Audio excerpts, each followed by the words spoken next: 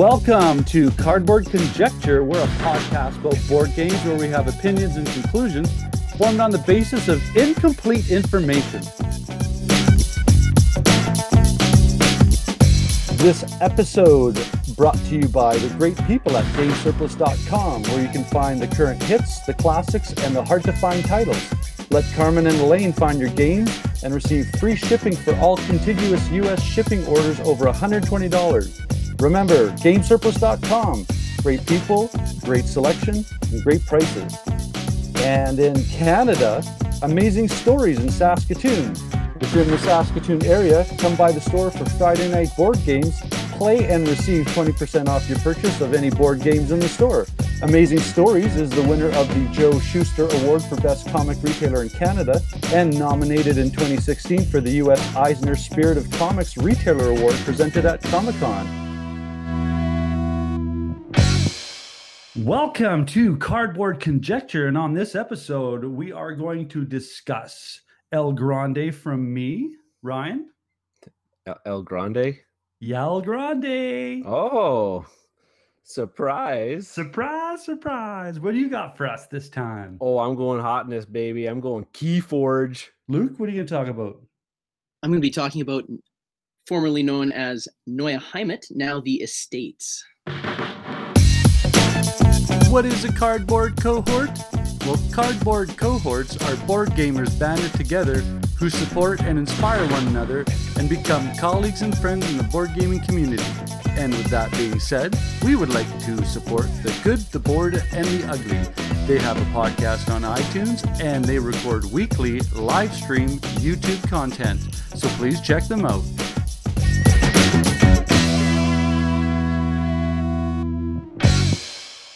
All right, welcome back to Cardboard Conjecture. I'm going to hand this over right away to Luke because I have heard nothing but incredible things from Edward at Heavy Cardboard about Neue Heimat.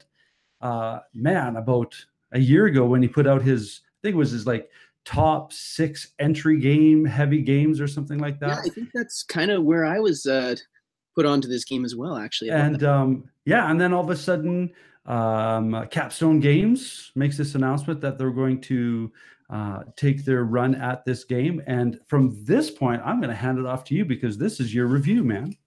Yeah. So game details. I mean, yeah, well, let's give just that little bit of connection history background. It was a game that was originally called Neue Heimat, and it was made by Chili Spiel. These games by Chili Spiel, I'm not sure if all of them, but I know that a number of them came in these shoe boxes, Norm.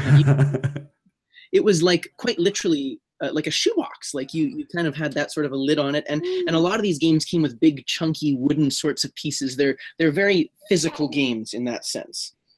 Now, like you mentioned, Capstone has picked it up as a reprint, which they've renamed as the Estates, and it falls under Capstone Games' Simply Complex line. They've also done a reprint of a game called The Climbers. Yes. And both these games sort of have these larger wooden pieces, and like the title of the Simply Complex line, the rule sets really are quite simple.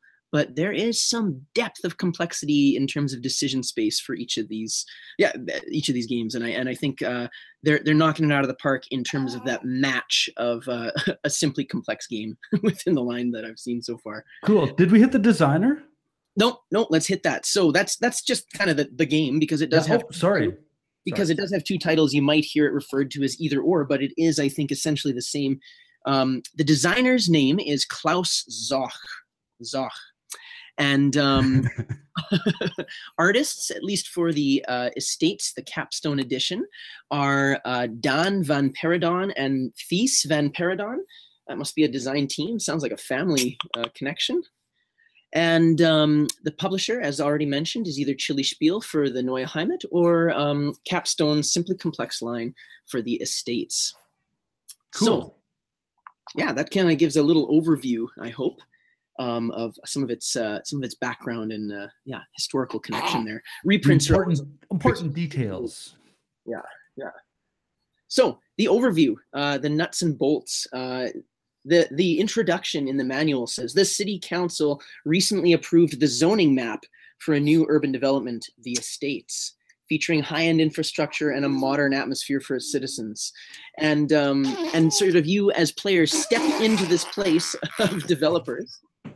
By the way, let's just pause right here. Oh man, I'm just buckling. This is hilarious. You have to tell what's going on because nobody can see. I'm in the midst of real life here. I'm a dad, and I've got my 7-month-old baby with me. So if you hear any noises, it's not my body, but his body. And I jokingly said, "Hey, are you raising a pterodactyl?" And then of course, yeah. Well, and of course, if you're going to be honest, I'm going to be honest because I'm currently recording this from the bathroom of my son's hospital room. So yeah, good thing that you can't see anything because Brick City Board Gamers keeping it real. Let's just Daddy's on duty. Yeah, Dad's on duty. I like that. This is the dad edition right here. Yeah. Take care of the kids. Taking care of the kids. All right, so we were at the shtick. What's that feel? What's this game going after? Yeah, so I mean, players sort of enter into this little idea of being contractors to develop a part of this city, right? And there's a little note in the introduction here too that there's maybe some shady business. Permits might be handed out that were sort of illicitly funded or sort of manipulated, and that's a major part of the game as well that I'll get to. But yeah, essentially we're playing contractors building buildings and scoring points for those buildings. Now it's a fairly abstracted game. Like it's got just numbers on blocks which represent floors and roofs, and what's going to be happening is as players are going around, sort of the thing that holds it all together, the absolute glue, is this extremely simple auction mechanic. And I've heard so much about this auction mechanic. Perfect. It's clean, and you do the exact same thing on everyone's turn, but the object that you're auctioning is what defines all the decisions behind the auction, right? So I'll explain just quickly how that auction works. Essentially, what happens is a player has the choice between there's a bunch of colored floors, they're called. Those would be these sort of wooden blocks with numbers on them. There are roofs, and there are building permits. There is something called a cancel cube and a mayor hat. And all of these objects are made out of wood. And what's really neat about the game is it just simplifies everything, because on your turn, you're gonna host an auction as the auctioneer, and you just are allowed to choose any one of these pieces of wood as the object for auction. It's actually quite neat. Okay. And so, I mean, you could choose the mayor hat as your first thing. You could choose a floor. You could choose a roof. Well, unless there has to be floors. But, there's rules behind each of the objects. But I just love the simplicity of just saying. That sounds like a smoker's cough if I've heard one. Yes. I love that simplicity of saying you're going to host an auction, choose a piece. So it's a once around. So you as the auctioneer do not participate in the auction, but each of the other players at the table will have one opportunity to bid or pass. The way it functions when it comes back around to you as the auctioneer is you have a choice. You can either accept the highest bidder's offer and receive their money and give them that piece to do with it as they will. And it's usually an immediate, it is always an immediate play of that piece according to certain rules depending on which piece. Or you can match the highest bidder's amount and take the piece for yourself, but your money will go to that highest bidder. So you'll immediately see it's a closed economy. Money is exchanging hands constantly, which is also really interesting because you have to keep track of kind of who has how much. And there's no new money coming in. There's no new money coming in. In fact, one thing that can happen to money is it can kind of go out of the game. See, he agrees. That's cutthroat. He agrees. It's so cutthroat. Yeah. So that's pretty much the heart and the meat of the game. What you do with each of the objects is a bit more of a situation. So should I go into detail about some of those things, or how much? I have a question though, because of related to that idea of the economy. Do you have to show how much money you have? No. Oh. So this is one of the things that the game does come with. They're called checks. And they represent, each check represents $1 million or $1 in bidding terms. Yeah. And so you sort of get a sense of people's money based on how big their stacks are. But I mean, you're allowed. That's your only reference point. Totally, you're allowed to hide it. You don't have to. It's not open in that way. The only thing that kind of is open, which is somewhat trackable, is at the beginning of each person's turn, they have the option to sort of embezzle $1 million, so one of their checks. And you do that by placing it face down and underneath your corner of the game board. And so everyone can sort of see that, oh, I'm realizing there's this much kind of money going out of the game. If you were thinking about it, you could keep track of how much people are, but it's one of those pieces of information that's hard to parse if you lose track. Okay, cool. Well, how do you score points? How do you win this game? So this is the whole enthralled. Yeah, this is the whole shtick. This is where the complexity comes in, right? You got the simple auction mechanic, but the really difficult decisions because of scoring. So the game board is divided into 3 rows that sort of extend the length of the board.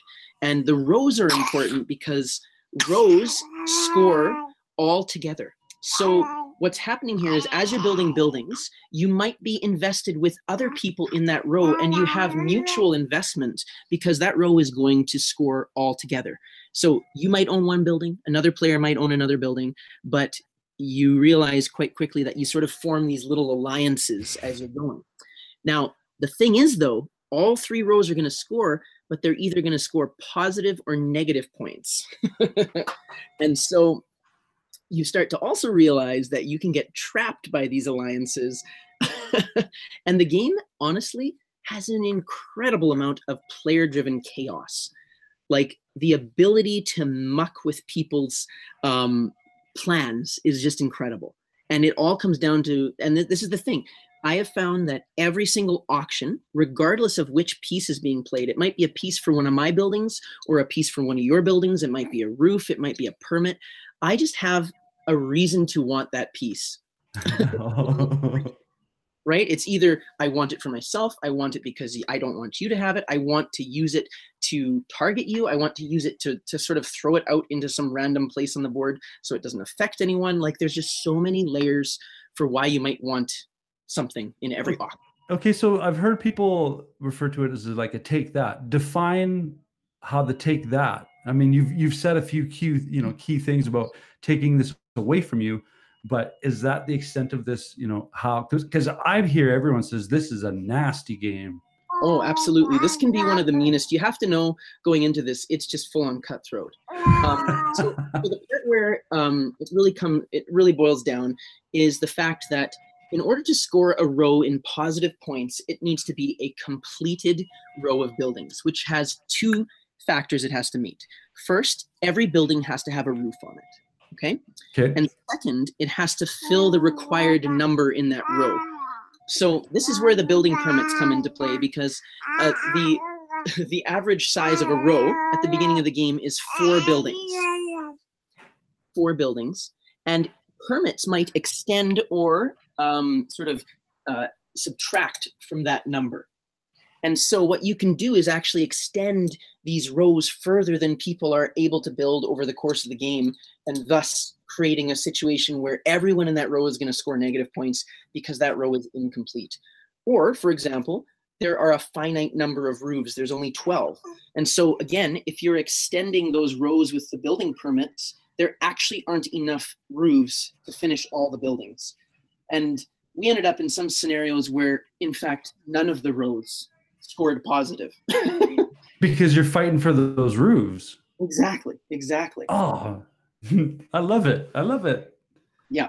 Well, do you want to move on to the next chunk?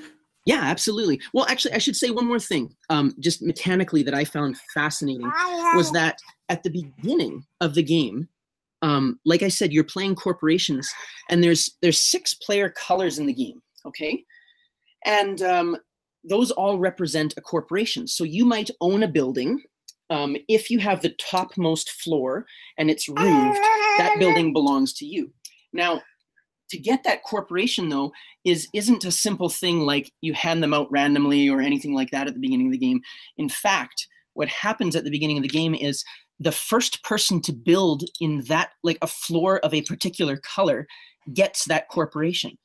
And so what happens at the beginning is even the initial auctions are interesting because you're actually not just vying over a piece, but the sort of presidency of that corporation, if that makes sense. That absolutely makes sense. Yeah. And so I've actually had a few games where I might have gotten 2 or 3 corporations, and in fact, someone didn't have any.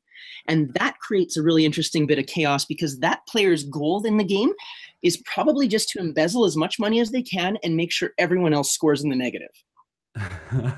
So again, you got to know the chaos going on is crazy in this game, but fantastic. Here's one of my questions I always ask myself if I enjoy a game. When it's not my turn, am I interested in what's going on? 100%. Because in a sense, it's always your turn. Like that's the beauty of the auction mechanic, right? Like you are always in each other's business on every single turn. And if and the time between the completion of an auction and the playing of that piece is usually quite minimal, right? Like this game really is only about half an hour to 45 minutes long. Oh man, is there like over the table coercion and collusion and? Yeah, absolutely. Especially because you're invested in each other's rows. Like I started to see in different games, like I'd be allied with this person, but not that person.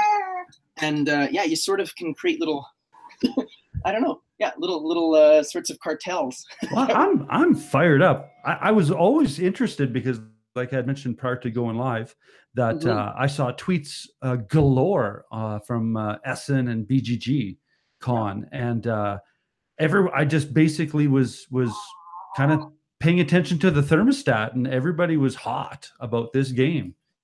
Yeah, it's fantastic. I have a lot of good to say about it. So well, I want your opinions now. Here, let's get to some opinions. Okay, because we always start from the outside in. We do, and starting from the outside, at least, and I'll just talk about the Estates version here because I think Neue Heimat's out of print, and you know if you're really into sort of the collector's piece of gaming, yeah, go for it. But we're going to talk about the Estates because it is currently available and it's beautiful. The box art and graphic design, I have to say, it's a really great job. It sort of is this little bit of a cartoon styling, but not sort of goofy figures. It's just sort of abstract. I'm gonna hit you with this one. When you showed me the box cover, I got this instant Tonka truck appeal to me. You got it. Yeah. It's kind of got the Tonka truck without the, like, it's not a kiddish cartoon feeling I get from it. It's a really pleasant graphic design. The colors pop very perfectly. But there hasn't been, in my opinion, a sacrifice of clarity. Like each of the 6 colored blocks are just very obviously those colors. I think there's gray, blue, yellow, red, green, purple. So it's very basic colors, right? And for the colorblind, what Clay has done with Capstone Games here is actually silk print or screen or whatever you call that, different designs on each of those colors. So the colors, but it's also sort of these little designs on the sides of them. Nice. That's a good choice. Mm-hmm. So graphic design, fantastic. I really like that. The rule book and sort of the sides of the box look like this construction zone tape. It's a good thematic integration woven through the entire game. The actual board itself, I think in terms of graphic design, it's clear. You can easily parse the information. There is one thing I would note that could have been more clear, which would have been there's specific building sites on the board, which limit building height to only 1 floor. And we have found that after you build that 1 floor, it sort of covers over that information, and people would constantly be wanting to build more floors on it, and we're always having to say, well, nope, that one's a maximum of 1. So there's one little bit that I would have liked to have seen changed. But yeah, the components, like I said, big chunky wooden blocks. All the numbers are clear. I don't think you could make the parts any better for this in terms of the components, really. Cool. You know? The rule book itself, readability, slick and easy. Everything is laid out really well. There's an example on each of the pages. There's bullet points where you want them. I don't think I ran into any problems reading this rule book. We both have a background in academia, and when it comes to rule books, I need to be able to go to a rule book, find my answer, and get back to the game. How does that book achieve that? Yeah. Does it do a good job? This one does a great job in terms of that. Yeah, because each of the section titles you're going to find all the information that you need there. And really, it's only like, 6 to 8 pages worth of information. So it's not very much to sort through. All right. And so this whole auction game system, does it fit with the whole Essence style? Absolutely. The subtitle under the estates is bid and build. And those are the two things you're doing, right? And you're auctioning, and you're going to be utilizing those things in some way or another, connivingly or strategically, or all of the above. That unique mechanism is that, the auction mechanism itself isn't so unique. It's just how it's the driving force behind what I think are so many decisions behind each auction. It's quite fascinating. So cool. It's kind of as pure an auction game as you can get in some ways. Reminds me of, in some ways, like a Knizia title, he's got to come up at least every time we're on. Yeah. We could, if it was a drinking game, everybody could drink. We said Knizia. Yeah. So I'm just going to interpret that this is all connecting very smoothly for you. It is. My opinion on the game is that, it fits right in my wheelhouse. It situates itself firmly as, I would say, a strategically heavy game. I think you can plan out long-term ideas and feel like you can sort of work towards controlling the board. There's ways of thinking through how you want to think economically. Like, do you want to be the economic powerhouse and bully others in the auctions? Or do you want to sort of be that guy who's pesky and messing things up for other players? I feel as though you can sort of don different roles in this game and sort of try to see them throughout the game. You can play the generalist. You can play the person who puts up roofs for auction every time. There's so much open to you in terms of the strategic space. Now, saying that, I've also mentioned it's an extremely chaotic game. Things can swing really quickly if a player makes a move that completely changes the game state, which is very possible. But the chaos doesn't feel random or anything like that. You have to be able to also tactically swing with those block those punches, roll with them, dodge it, figure out how to maybe recover your position or put the other person in a worse position than they just put you. And what I'm trying to process is how all of this is accomplishable in under an hour. I know, right? Oh, it's absolutely beautiful that way. Cool. Yeah. So I have a high opinion of the game. I think it's got legs. I've played it close to 10 times now, and it feels fascinating each time I break it out. I think there's decisions you can make in the early game that will completely reshape the game state. There's pieces you can auction off later in the game that would do that. It's so player driven, so player dependent, and I think that makes it an interesting interactive game, which is, again, right in my wheelhouse. Nice. And this is, I'm just going to provide some context, is that you're the 18xx aficionado of the trio.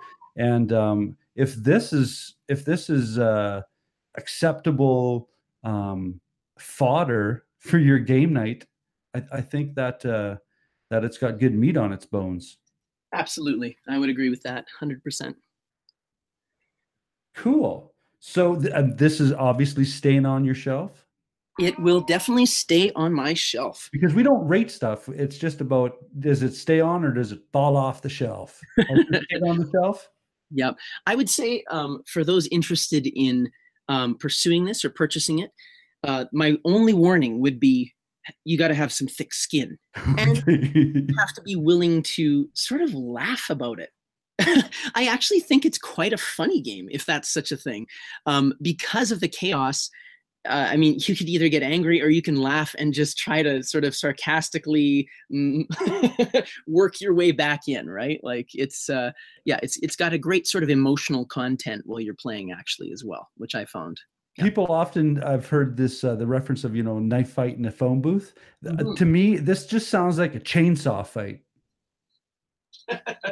Yeah, that would be the It's way. like, forget this little switchblades. This a chainsaw battle to the death. Oh, it's the bulldozer, right? He's gonna knock that phone booth right over. I like it. Chainsaw classique. Yeah. Cool. Yeah, wrap this up for me. I want to play this. Let's just put that on the table right now. I want you to teach me this game so that I can create new curse words. Great. And you know what?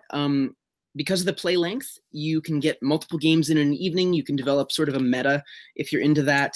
It has alternative rules to be able to play 3 rounds that sort of link together as well. So there is you can sort of add an extra layer of heaviness, if you want to say it that way, to this game. In terms of comparing it to other games, I mean, I am reminded of some Knizia approaches to auctions. It's just got that kind of simple tightness to it, shared incentives all around. Yeah, I couldn't recommend this game highly enough. And it's cheap price point, beautiful production, and easy access through the rules. And the players I've played with have been quite diverse. They've all really enjoyed it. All right, that's awesome. Thank you very much.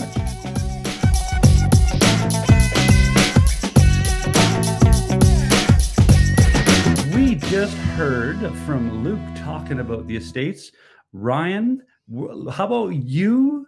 Do you want to finish this off, or do you want me to finish it off with my classic? Because we're basically back in that typical you and me the classics, you the hotness.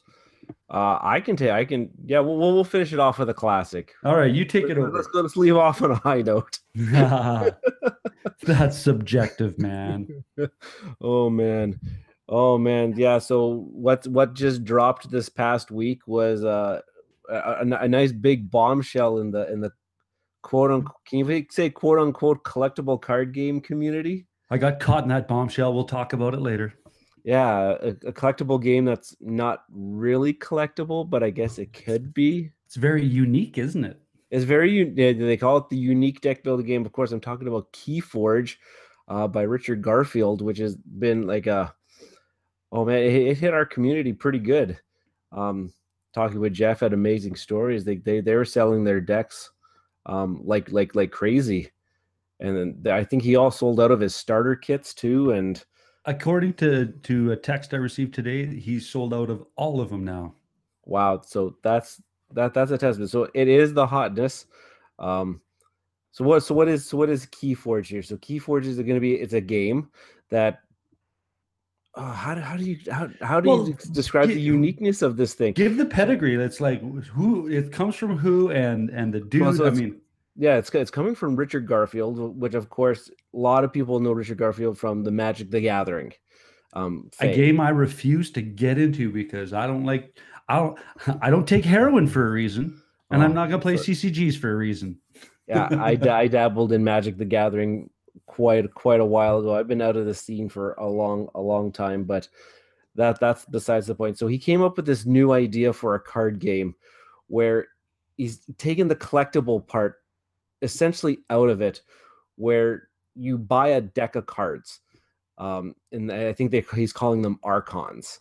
So right now it's the set right now is called Call of the Archons, and what you do is you buy this deck of cards. It's 36 cards, and 37th card being your kind of like your deck list, telling you all the different cards that are inside your deck and your deck only. And that's the thing, your deck is going to be completely different from the deck that, say, you buy, Norm, or even if you go and buy a second deck, it's going to be completely different than the previous ones. Actually, what's the quote on the Fantasy Flight Games? It's a Fantasy Flight Games production. 104 quadrillion unique decks that can be created. Well, and you're the math guy, so you love the permutations because there's, I believe, 370 unique cards, something like that. Right. And so a deck is consisted of there's 7, they call them houses, or 7 factions, you can call them. And your deck is going to comprise of 12 cards from 3 different factions. So each faction is going to have 12 cards, and you're going to get 3 factions in your deck. And I guess the big crux of this game is that you have to try to figure out the synergy of the cards that are given to you in your deck, which has unique card back art and a unique deck name assigned to it. And so, and this is, they get around this too, because it says you cannot interchange cards between, if I go and I collect a whole bunch of decks and all of a sudden I have one of my favorite houses in the game right now is the house Dis, and I can't take Dis cards from another deck and interchange them into my deck because they don't match the card art. The card backs and the front card names don't match, so I can't do that. That level of restraint must drive people nuts.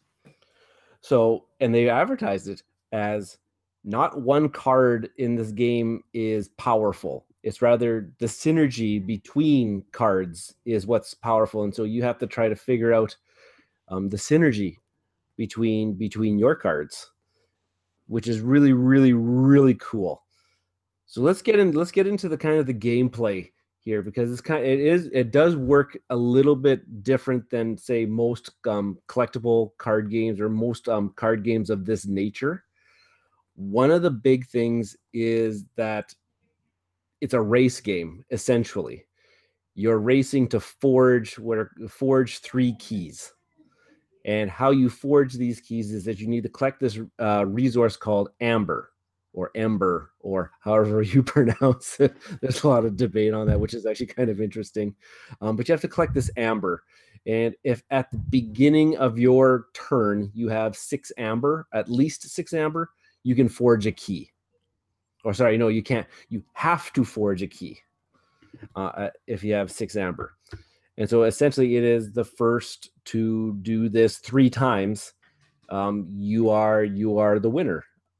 And I have to highlight that this is a 1v1 game. It's a 2-player only. We've dabbled in trying to do a 3-player and whatnot. It's kind of keep it at the 1v1. Let Fantasy Flight and Richard Garfield come out with the rule sets for if you want to incorporate multiple players.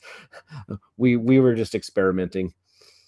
And so the unique thing about this, like other than Magic the Gathering or other card games like my favorite Dragon Ball Super right now, is there's no energy or there's no mana. What you literally do on your turn is that you announce one of your house factions or one of your house factions, and then you play or take actions from that house, as many as you want. So if I have a hand of 5 Dis cards and I announce I'm going to activate House Dis, well, I could play all 5 of those cards if I wanted to. And if I already have, and if I had cards house, are in your tableau too. Yeah, if I had house Dis cards in my area in front of me, I could activate them as well. So that part is actually quite unique. You're not going to get mana locked in this game. You can always do something. Well, I'm going to quote it. You can mostly do. There were times that my opponents could lock me out of my turns, just from cards that they played, which is kind of But I've noticed that there's always something that you can do. There's always you can do something. You always just say, "Hey, I'm going to activate this faction," and then I just take as many turns as I want with that house. So, what are some of the things that you can do? Like, there's a few different types of cards here. Of course, there's your creatures, which are your bodies. And every creature has a power level, which is quite unique. How they utilize this too. So like a creature could have a power level of 5. So what that means is that when he attacks, he's going to deal 5 damage to his opponent.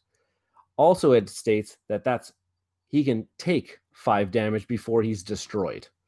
So one number takes care of both of those things. That's the attacking that he does, and it's the amount of damage that he can withstand before he's destroyed. There's artifacts, which are just cards that play behind your tableau that you can activate on your turn. They do various effects. There's upgrades, so you can attach a card to a creature and allows them to do something more powerful or puts a lasting game effect into the game state. And then there's location cards, which kind of resemble artifacts. They kind of give something, some sort of bonus usually to you, or some sort of detriment to your opponent that you're playing. So on your turn, yeah. Correct me if I'm wrong. Yeah, on your turn, you can forge a key at the beginning. You must forge a key if you have 6 amber. Yeah. You announce your house faction. Yeah. You take all these actions. Oh yeah. So I guess the other things that you can do with your creatures is that how do you get this precious amber? Is that one of the actions that you can do with a creature is just say, I'm going to reap. And reaping means I'm going to exhaust my creature and I'm just going to take an amber from the amber pool. And some creatures might have, hey, if you reap with this creature, you get to do an effect. Or if you fight with a creature, so another thing you can do is you can just combat a creature that's across the board from you, and you fight, and they might have some abilities. But if they survive a fight, they get some sort of ability. And then you go up to your cleanup phase, which means all your exhausted creatures restand. You draw back up to your hand size, which I believe in this game is 6. Yep. I'm trying. Yep, 6. There's a game effect that's called chaining. Yes, which is kind of interesting too, because chaining requires you to, if you have to draw up to your hand size, well, chains in the first level, if you're in the first level of chains, you draw 1 less fewer cards up to your hand size. So if I had to say draw 3 cards up to my hand size, but I had a chain, I can only draw 2 up to my hand size. We did an interpretation of that's very similar to the mechanism of handicapping when you use it in golf. That if there's a stronger golfer, if you want to balance out the tables playing against a weaker golfer, that stronger golfer is impeded with a handicap. And I believe, because I might have picked up the Odd Decker 5, that you can load these up on an app, and once it starts working properly, you can start statistically averaging out how your deck compares to, like, if you and I play 10 times and 9 times out of 10 you're beating me, well, then the app is going to handicap you with these chains right out of the gates in order to create some sort of competitive equilibrium, which I think is a great idea. Yeah. So the game is very young. Like literally just launched this past week, and I'm really, really interested in what the Keyforge app is going to do, because it is going, like they said, they're going to track this data. How many times is my deck winning against certain other decks, or hey, this deck has the shadows. Hey, shadows are maybe winning 70% of their matches. So if your deck has shadows, you're going to you have to start with some chains to kind of balance that out.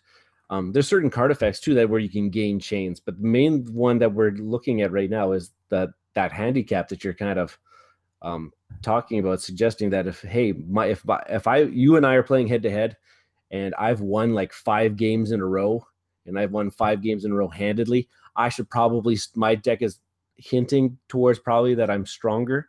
Yeah. So I should probably start with a little bit more of a handicap so that you can kind of have a little bit of a balance. Or in my case, the fact that I'm feebly playing the synergy in my cards. Right. So time will tell that. It's cool. It's definitely. And gameplay is very quick. Very, very quick. A game is going to take less than half an hour between 2 players. And when we were playing too, I noticed that once you came into a questionable moment in regards to the rule clarity or the cards use of words to define what's really happening, I think it's pretty much keep it simple, because as we were reading the cards, we stopped overthinking what it could be and just went, oh, okay, well, this is basically a global, a house effect, or like they say, the Omni, right? So I thought that so it's a little hint into here. So if you go out and you get your hands on a starter kit, what's coming inside that starter kit is what you're getting is what's called a quick rules reference. It's supposed to be a quick rules reference to get you up and playing the game. And there's 2 little starter decks that are the same in all starter kits. You get the 2 decks that are preset. Everybody's going to get the exact same in their starters, and you play with those to kind of and use the quick rules to kind of play back and forth. But what you don't get in the starter kit is a full comprehensive rule book, and you have to go on the Fantasy Flight Games website to go get that full rule book, because what they're going to do, or what they're doing, is they're incorporating this living document where they're going to keep updating these rules and updating the FAQ as this game is getting played more. So right now they've already made a change to it as I went on today. Like they're already on version 1.1. Yeah, and I mean the fan base is such that everyone's going to be accessing this information from their phones while they're playing the game. So yeah, I thought that was pretty slick. Yeah, and so if you go and you look at that full rule book that's on their website, it has all of the answers to like almost all of the questions right now that people are asking. Like, what are these keywords that are not in this quick start? Yeah. What do these things mean? The full rule book has those, but you have to go online to find it. And it's easily accessible too. So Yeah. Are you ready to do some opinions from outside in? Sure. What do you get on the outside here? You literally what you could do is you can just actually go buy 2 Keyforge decks. I was talking to Jeff at Amazing Stories about this, and we're trying to weigh the pros and cons of the starter kit. And we both came to the conclusion that the starter kit it's not necessary. Training wheels. It literally is. The cool thing about the starter kit, it does come with also 2 other random decks. Yeah. So like instead of just going by, you could buy the starter kit, get the 2 preset decks and 2 random decks. Plus you get the little cardboard tokens, which we actually don't even use. We just use dice. Yeah. We use dice. We use dice to track damage. We use dice to track how much amber we've collected. So you don't need the tokens. You don't really need the fancy little cardboard key tokens. You can just keep track of how many keys you forged. Well, if it comes down to the cards, then let's talk about the card art, graphic design. I've got a few opinions because like I said, I picked up a few cards. I like to hear, because I really dig the art. I really dig the art. Yeah. The one thing that I like, and again, I must clarify this, that I am not a CCG guy. I just started playing some LCG stuff that we'll talk about later. And so these cards, I knew that it was easy to read because nothing was in frames. I hate when they have text that's boxed up in frames, because now you've reduced the real estate that you can use to bring your font up to a legible size.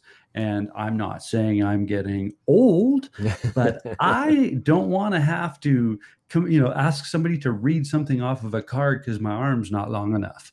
So from that aspect of the readability, awesome. I love it. Oh, I have to agree. I'm a little miffed a little bit about the card quality that they chose to go with this game. It's not like a thicker card stock. There's no like linen finish to these cards, but it was meant for mass production is essentially what it was doing. So I have my cards in sleeves so that they are a little bit more nimble. They do fold a little bit easier when you're shuffling them.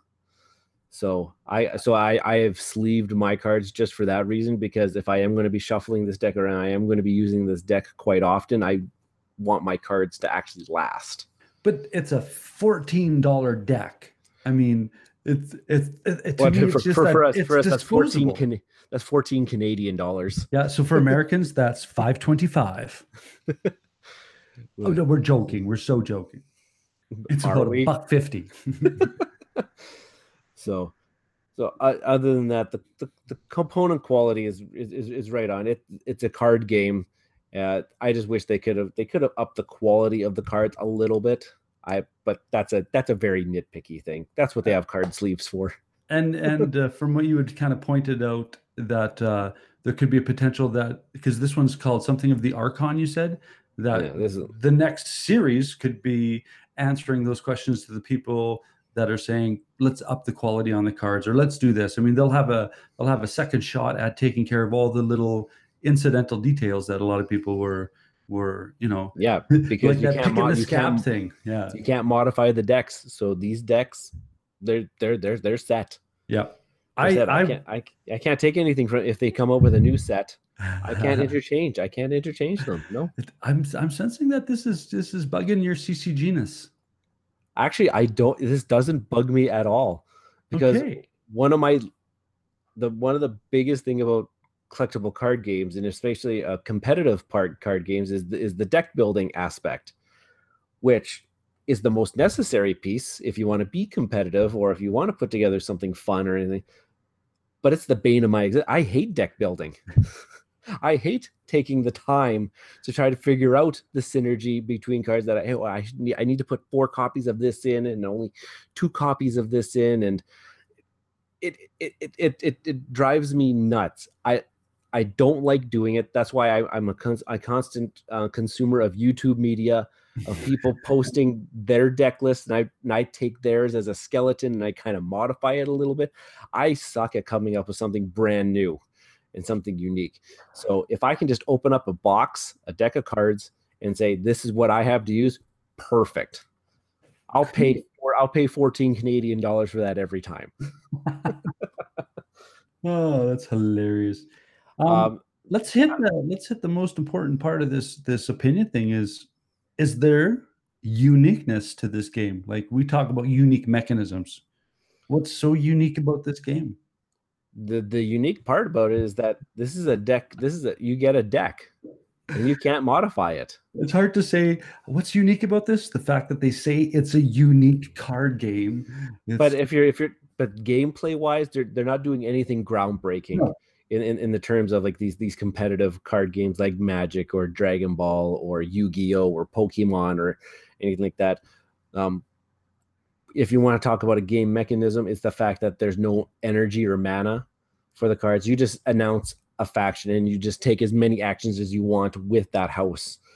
I found that you want or can.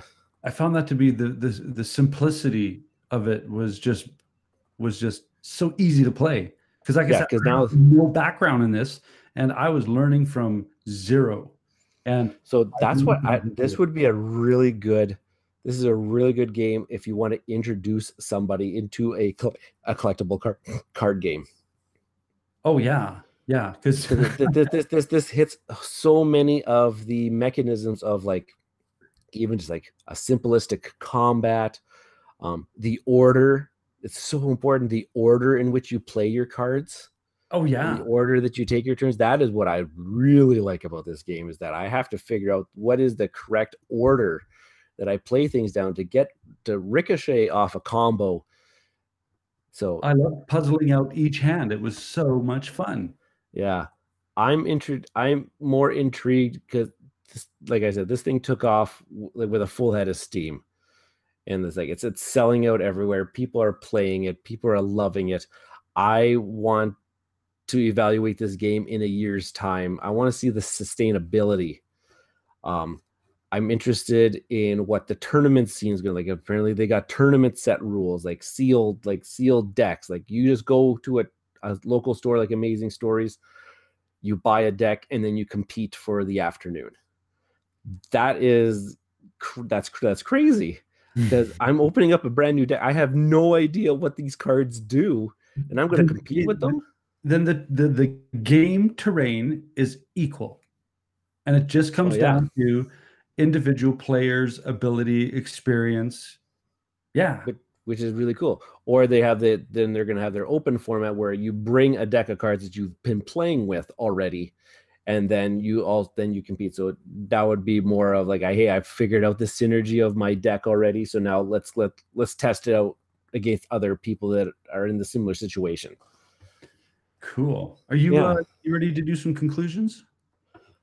Sure. I really enjoy this game. There's my students and my wife actually really enjoy this game too, mainly because it's eliminated that deck building aspect. The gameplay, like we said, it's very smooth. It's very simple. Yes, there's times of card text where you kind of maybe have to look up what does that card text actually do in the terms of what I'm trying to do. But those are minimal. The rule book, which you can only find online, is really, really good. They've adopted that living format. It's going to change consistently as they kind of update and tweak things. I really enjoy this. It's easy to get played. It takes only about 30 minutes to play a game. I'm just interested in how is it going to sustain. All right. So Keyforge. Go ahead. Sorry, keep stepping on. No, it's okay because Keyforge.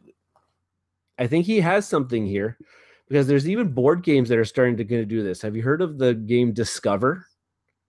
Yep. The one that's supposed to be unique. If I buy my board game, it's going to be completely different than say if another person buys this. Like the terrain is going to be different. The event cards that come out are completely different. My only perspective and opinion of that is I'd rather experiment on that idea with a $13 deck of cards rather than a $60, $70 board game. Exactly. But it's this idea of, hey, mine is unique. You are never going to have it. Yeah. But concept is kind of. You could say that of legacy games too. Once you're done your legacy game, right? True, but in a legacy game, everybody's starting with the exact same thing. It's your experience that's going to change the game over the time. This one it's coming right out of the box. It's completely different. I'm going to be doubting Danny on this one. I'm going to say, flash in the pan.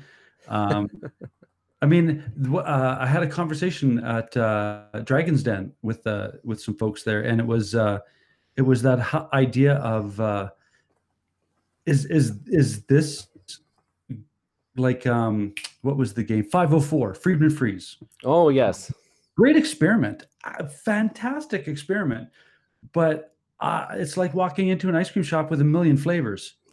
I just want a race game. I don't want, right? It's, to me, was as far as a theoretical exploration to see if it could practically work. Yeah, I mean, yes, I had owned that game and kind of played around with the flip this board and get this board and get this board and then create a pickup and delivery race, take that game.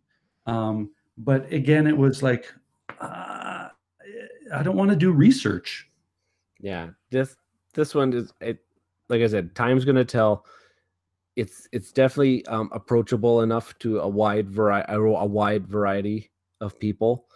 Like I was talking to some Magic the Gathering people at our local Dragon Ball night, and somebody said they saw this Keyforge game on the side, and they're like, "Oh, I don't want to have to learn another card game." And I said, "That's the beauty of it. You don't."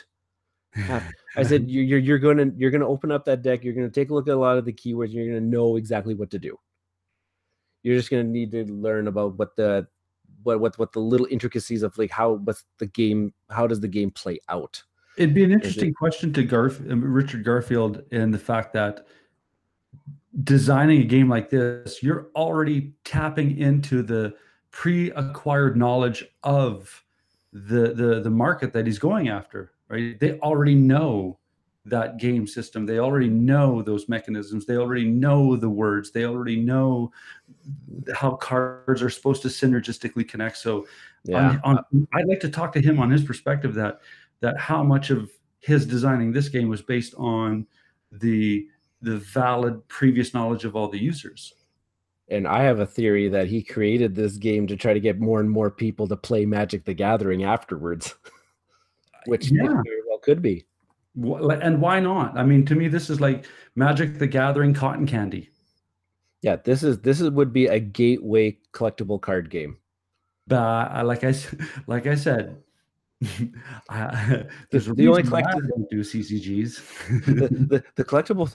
Now, have you heard this? I'm gonna interject there because we're gonna get way off topic, and that's awesome. Have you heard about the Four Horsemen and the Four Maverick Horsemen. factions? Yes. Have you heard of these? Yeah, give us a bit of background on this. So there's the 7 main factions in the game, but apparently there are some decks where incorporate a single card. I think it's only a single card that is of one of these factions, but they call it a Maverick, or they've called it it's a Four Horsemen or something like that.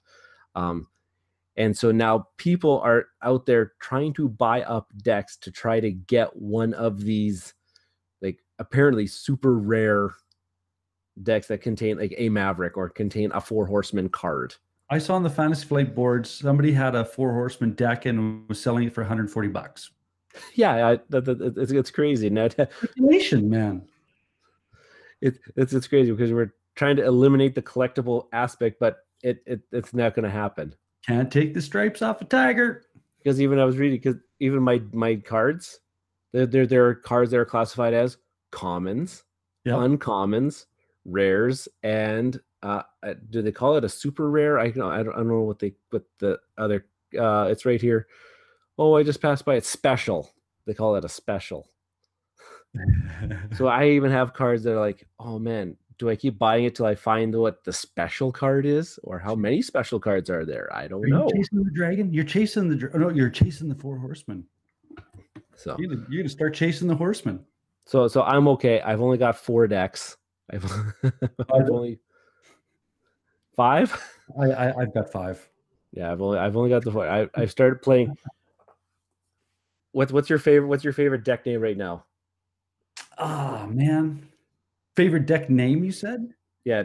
So mine, the one that I'm playing, and I'm going to play this one because it's just awesome because it runs actually pretty smooth, but I love the deck name, is the Undead Survivalist of the Underruin. There's I don't have my decks with me, but there was one that was like the passive. It was the funniest, non-aggressive, sort of lazy college student kind of feel sounding name to it. It was hilarious. Perfect. Right, so bottom line, is this something that's going to stay on your shelf, or is it falling off your shelf? It's probably I'm going to evaluate again in about a year. It's going to stay on the shelf for probably at least that time. Then I'm going to see how the scene's going to go in about a year's time. If things are dying off, it'll probably get traded away. All right. Because you know my addiction with my other collectible card games. So, yeah, maybe if you know, that's a whole total episode talking about that. Episode about collectible card games. Okay, so are we ready for some classic? Yeah, let's jump ship. Let's do some classics. And when I talk classics, I mean I'm talking like back to 1995, in the same year that Settlers of Catan came out. We have El Grande. Oh, such a good game. I love saying that name, El Grande. El Grande. Designed by Wolfgang Kramer and Richard Ulrich. I think I have the big box, which is the Rio Grande, I believe. I can't. Z-Man. I want to say Z-Man Games. Z-Man Games, yes. Overview. Well, let's get straight to it, because for some reason some Keyforge started chewing into some extra time. No, so let's do up some historical background. So the game is based on Spain in the 15th century. There are 12 kingdoms, 1 country, 1 principality, and the Basque provinces. The country is made up of 5 ethnic groups, which are the players and the colors. The aristocracy, especially the Grandes, the high aristocracy, it kind of at that time depicts the political and the cultural context of Spain in that epoch. All regions want to develop their own power and influence. To this end, the castles, or the castillos, play an important role, and I'm going to come back to that one because that's where I want to talk about that unique mechanism. The object of the game in El Grande is that each player is the Grande in one region. And when we refer to Grande, it's basically the captain of the guard, because you have all your conquistadors that basically are your dudes on the map kind of thing as we talk about this. So you have your caballeros, I call them conquistador, but you have your caballeros in El Grande. Basically, each Grande attempts to benefit of Spain, and for its own benefit to extend its influence across the whole of Spain. So we're talking area control. We are talking the granddaddy of area control games. I did not do some extensive research to determine if there was any other type of area control or area influence games, but from my general knowledge, this is the one that is the model of comparison, in my opinion. So let's see, did a bit of the overview, the mechanisms. Well, there's really cool layers to this game, because it's not just, in my opinion, it's not just an area control game. Area control is the result of all the decisions you make before that point, because you have a hand of power cards, 1 to 13, and basically you're auctioning for initiative order every turn. And so what's going to happen is you're going to use these cards numbered 1 to 13 that also have a amount of caballeros that you're able to take out of your province and bring onto your tableau to be able to put onto the map. So there's this sequence, there's like a 3-stage sequence from like I said, the province to on your tableau, and there's a specific term that I don't have in my head right now. And then from your tableau, they go onto the board. Now, the way to get them on the board is, yes, you are auctioning initiative order, because there are these power cards. Sorry, not power cards. You have these action cards that go from 1 to 5. Level 1, level 2, level 3, level 4, level 5, and level 5 being the most powerful card. I like how they have this balance. The more powerful the card, yes, but the less people that you're able to put onto the board. So you have to decide as a player when you're choosing what action selection. And in my opinion, these action cards are part of that whole auction, which triggers off an action selection part of this game. And you have the choice to either take a level 1 card, which will get you lots of caballeros on the board, but the power level of the action is moderate. If you go to level 5, you get to move the king. Now, when you move the king, this is the cool, unique part of it, is that wherever the king is, that territory is locked. You cannot move things in. You cannot take people out. Now, when you put people on the board, the king is significant, because putting people on the board have to be adjacent to a province that is occupied by a king. So as that king moves around to all of these provinces, it shifts where you can deploy people onto the board. And so that's a powerful card to have.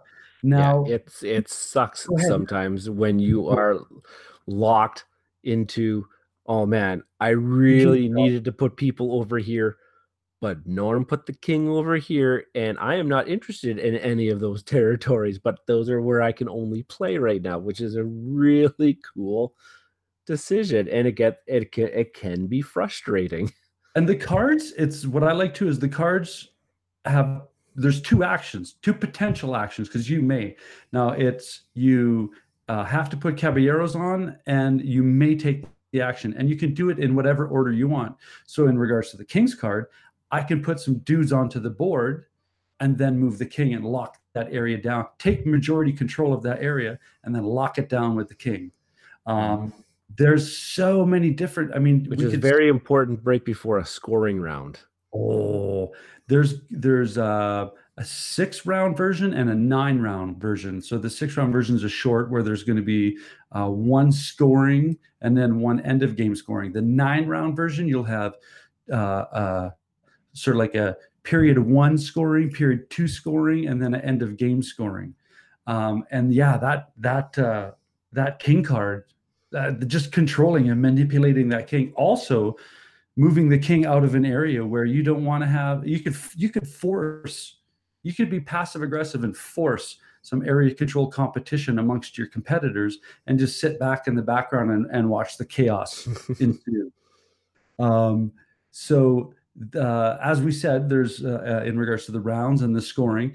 Now, the scoring is so interesting because you stop the game in its tracks and you go through a very kind of procedural way of scoring. And the first one is everybody has a disc that has all the provinces.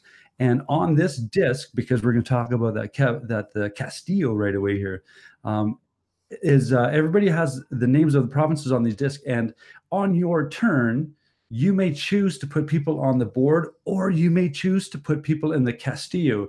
And the Castillo is basically a big, tall tower, right? Cardboard tower that hides the amount of cubes that are in there. Now, when you put them in, you have to announce to everybody, I'm putting in 3 cubes. It can't be this hidden information thing. It has to be outright understandable information. And I've gotten to arguments with people because they'd start writing down, oh, yellow put 3. And I'm like, no, you can't write that down. Well, sure you can. How am I supposed to know?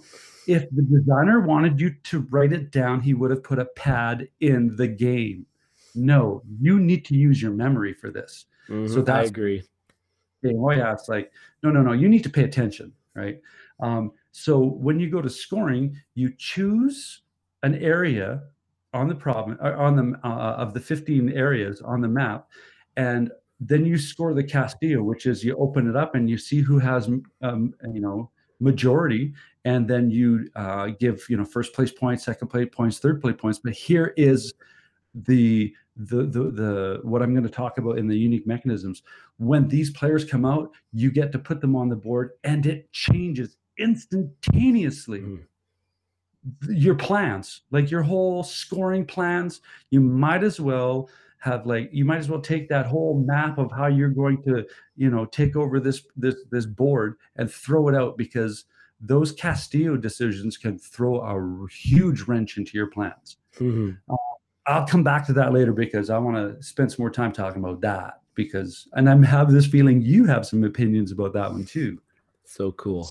Yeah. So on your turn, you participate in this initiative auction. Then you select your action card, you perform your action, and basically it goes around in turn. And what I really like about this game in regards to the initiative order to start this auction is whoever had the last play in the previous round gets to be the first person to choose on their power cards what card I'm coming out with, what initiative order do I want to be in.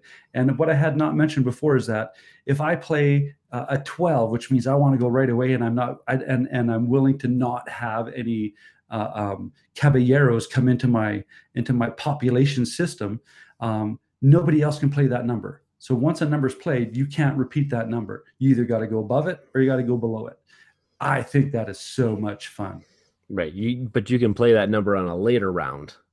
Absolutely. Yeah. But if I want to go first because there's a card out there that it's like, oh, this card could blow me up completely, and you start before me and you look at me with a big smile and you drop a 13, I have no power. I cannot stop you from doing that now. Yeah. And I'm saying that because I think it happened. Many times. So many times. So basically, how do you score points and how do you win? So each territory, it's area control. So each territory during the scoring phase will have in that territory a first, second, and third place scoring point system. Now, basically, that's it. You get to see as the game develops who, if we scored right now, who would have first, who would have second, who would have third. So it is such an organic, vibrant fist fight. I mean, that's pretty much what it's a passive aggressive fist fight, because there's no direct conflict. It's all on my turn. I'm gonna push these 4 guys out and make chaos for everybody else around me.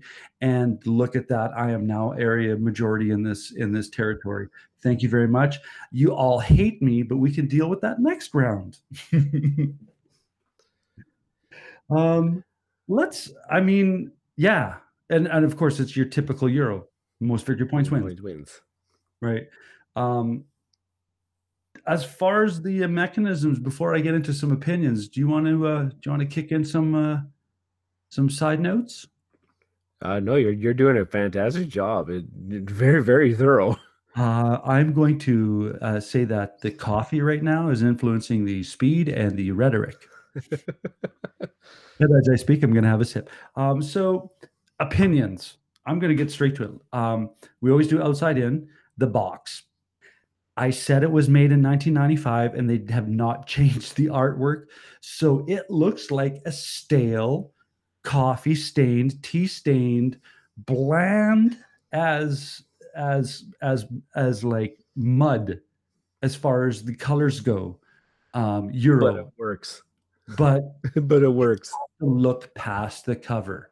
I mean, 1995, come on. I don't think they had colors back then. I think Crayola had 7 colors and that was it. Oh, I know. You take a look at the original Settlers of Catan box. Who bought that? Yeah.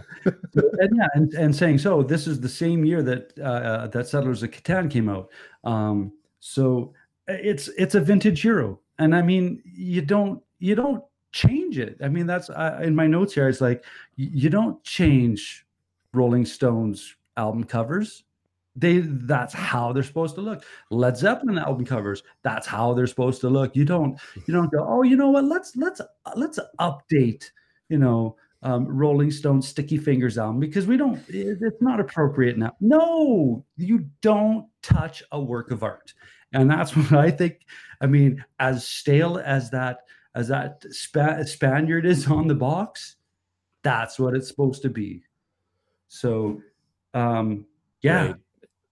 And for the differences between like the 1995 and like we say we have the big box, everything where because it was your standard Euro at the time, everything was cubes. Well, little wooden cubes, but now in the big box edition, now they actually have little meeples. You've just hit the next one. Is the components? It's like the original was cubes, and then the upgrade. How are we going to upgrade cubes? Let's make meeples, right? I mean, it wasn't really an upgrade; it was a side grade. But again, it's all about that. It's all about how that game works. It's all about how the whole system comes together. And I might as well jump to that one right away because, like I said, that auction system, that action selection system, and then the resulting area control, area influence, those 3 things are the cogs fit so smoothly together as your turn goes, and then the rounds go, and then the scoring happens. That system is so finely tuned. It's like a 1984 Porsche 911 engine that it just hums. I mean, you don't want to tinker with it, which is, like you said, we both have the base game. I mean, the big box. I have yet to take out any of the expansion cards. I've never played with any of the expansions. Because I don't think I want to spoil the experience. I am so enthralled with the base game still that it's one of those, I don't need extra this or extra. This is just exactly what it's supposed to be. Yeah, because like for us, if I could have just bought just the base game, I probably would have. But the just the base game has been long out of print. Mm-hmm. All you can really find is the Z-Man Games Big Box Edition now. I'm pretty sure there's probably copies out there floating around somewhere, but people are not willing to get rid of it because it's such a good game. It'd be interesting to see if someone would bring that one back out in just the base game without the big box edition. That'd be interesting. I think Z-Man's got the sole rights to it. Yeah. Okay, well, I want to talk about that unique mechanism. I want to talk about the Castillo. Oh, so, man, yeah. As I said, on your turn, you can choose to put your dudes on the board or you can put them in the Castillo, which itself scores like a province. But here's the uniqueness, is that wheel, that hidden information, each person, even regardless if they have put people in there, get to secretly pick a spot. And then when everyone's picked a spot, they reveal, and all the players all your players from the Castillo go into that region. That throws such a wrench into my plans every time, because I can see on the board, if we could score right now, here's the areas I would score. And then all of a sudden, oh, darn, Ryan's got 6 in the Castillo. He's got 6. He could easily put those in here and take the majority away from me, or he could go over here, or I'm not paying attention to here. He might even just drop him over here because there's no king rule with the Castillo. Mm-hmm. Put him anywhere on the board, and you can completely mess up someone's plans. Like flip the table and just like, oh. And is there something where if 2 players pick the same region, or is that one of the power cards? That's one of those power cards, yeah. Right. Okay. Yeah. But there was one time where I believe we're playing a 5-player game and 4 players all chose the same territory to put their player. The territory was basically overrun. It was hilarious. Well, not so much because I think it was mine, because it was like, get out of my pay rent or get lost, you guys. Does this all connect? Absolutely.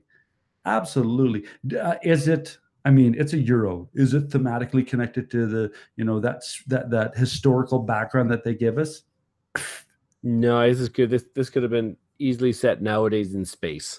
This could have been meerkats on the savannah, for all we care, right? I mean, it's Euro. It's these mechanisms. It's the math that just works so magically. And I'm not a math guy.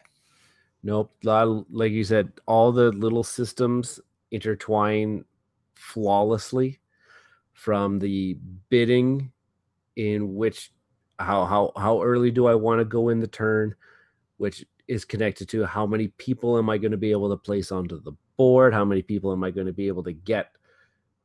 So when I select my power card, it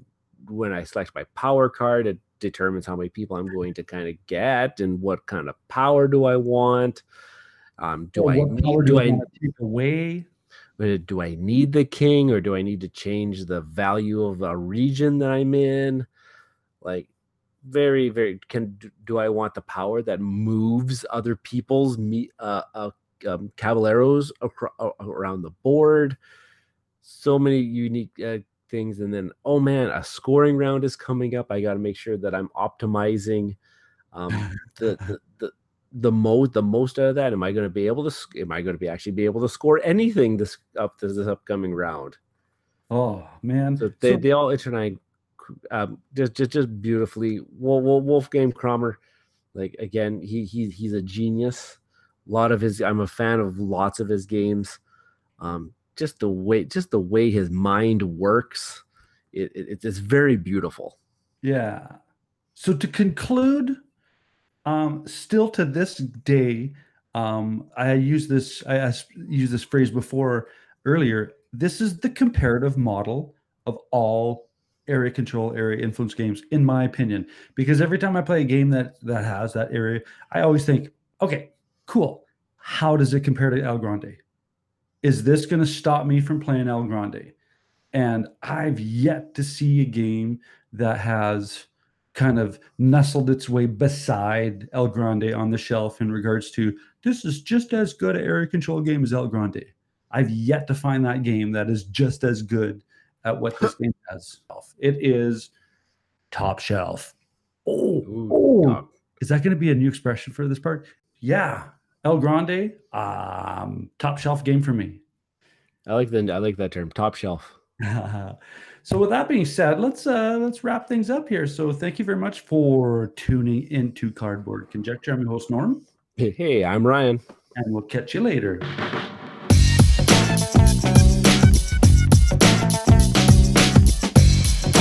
We are Bridge City Board Gamers, and you can find us on YouTube. You can follow us on Twitter at BC Board Gamers. Our Facebook page is Saskatoon Tabletop Games Community, and on Board Game Geek, Guild number 3039.